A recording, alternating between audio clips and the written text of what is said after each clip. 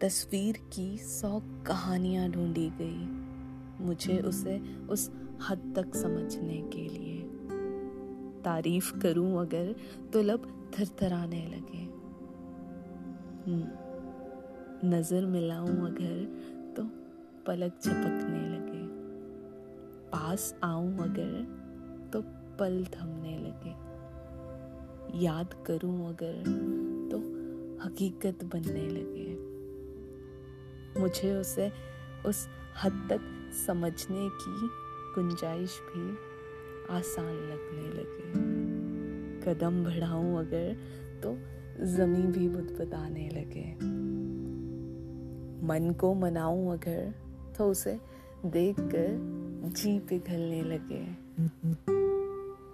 मोहब्बत कहूं अगर तो उसे इश्क होने लगे। मौसम दिखाऊं अगर तो बात छिड़ने लगे।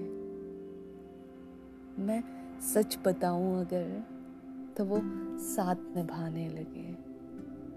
मैं इबादत कहूं अगर तो वो मेरा नाम पढ़ने लगे। मैं कहानियां सुनाऊं अगर तो वो मुझे लिखने लगे। इस इश्क के दरवाजे की खनक सिर्फ इन्हीं शब्दों में कैद है।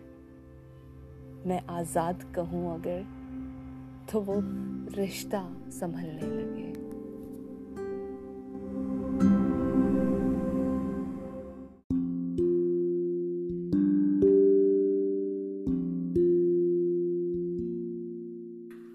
इन इमारतों से जुड़ी याद मेरे दादू तक होकर गुजरती है।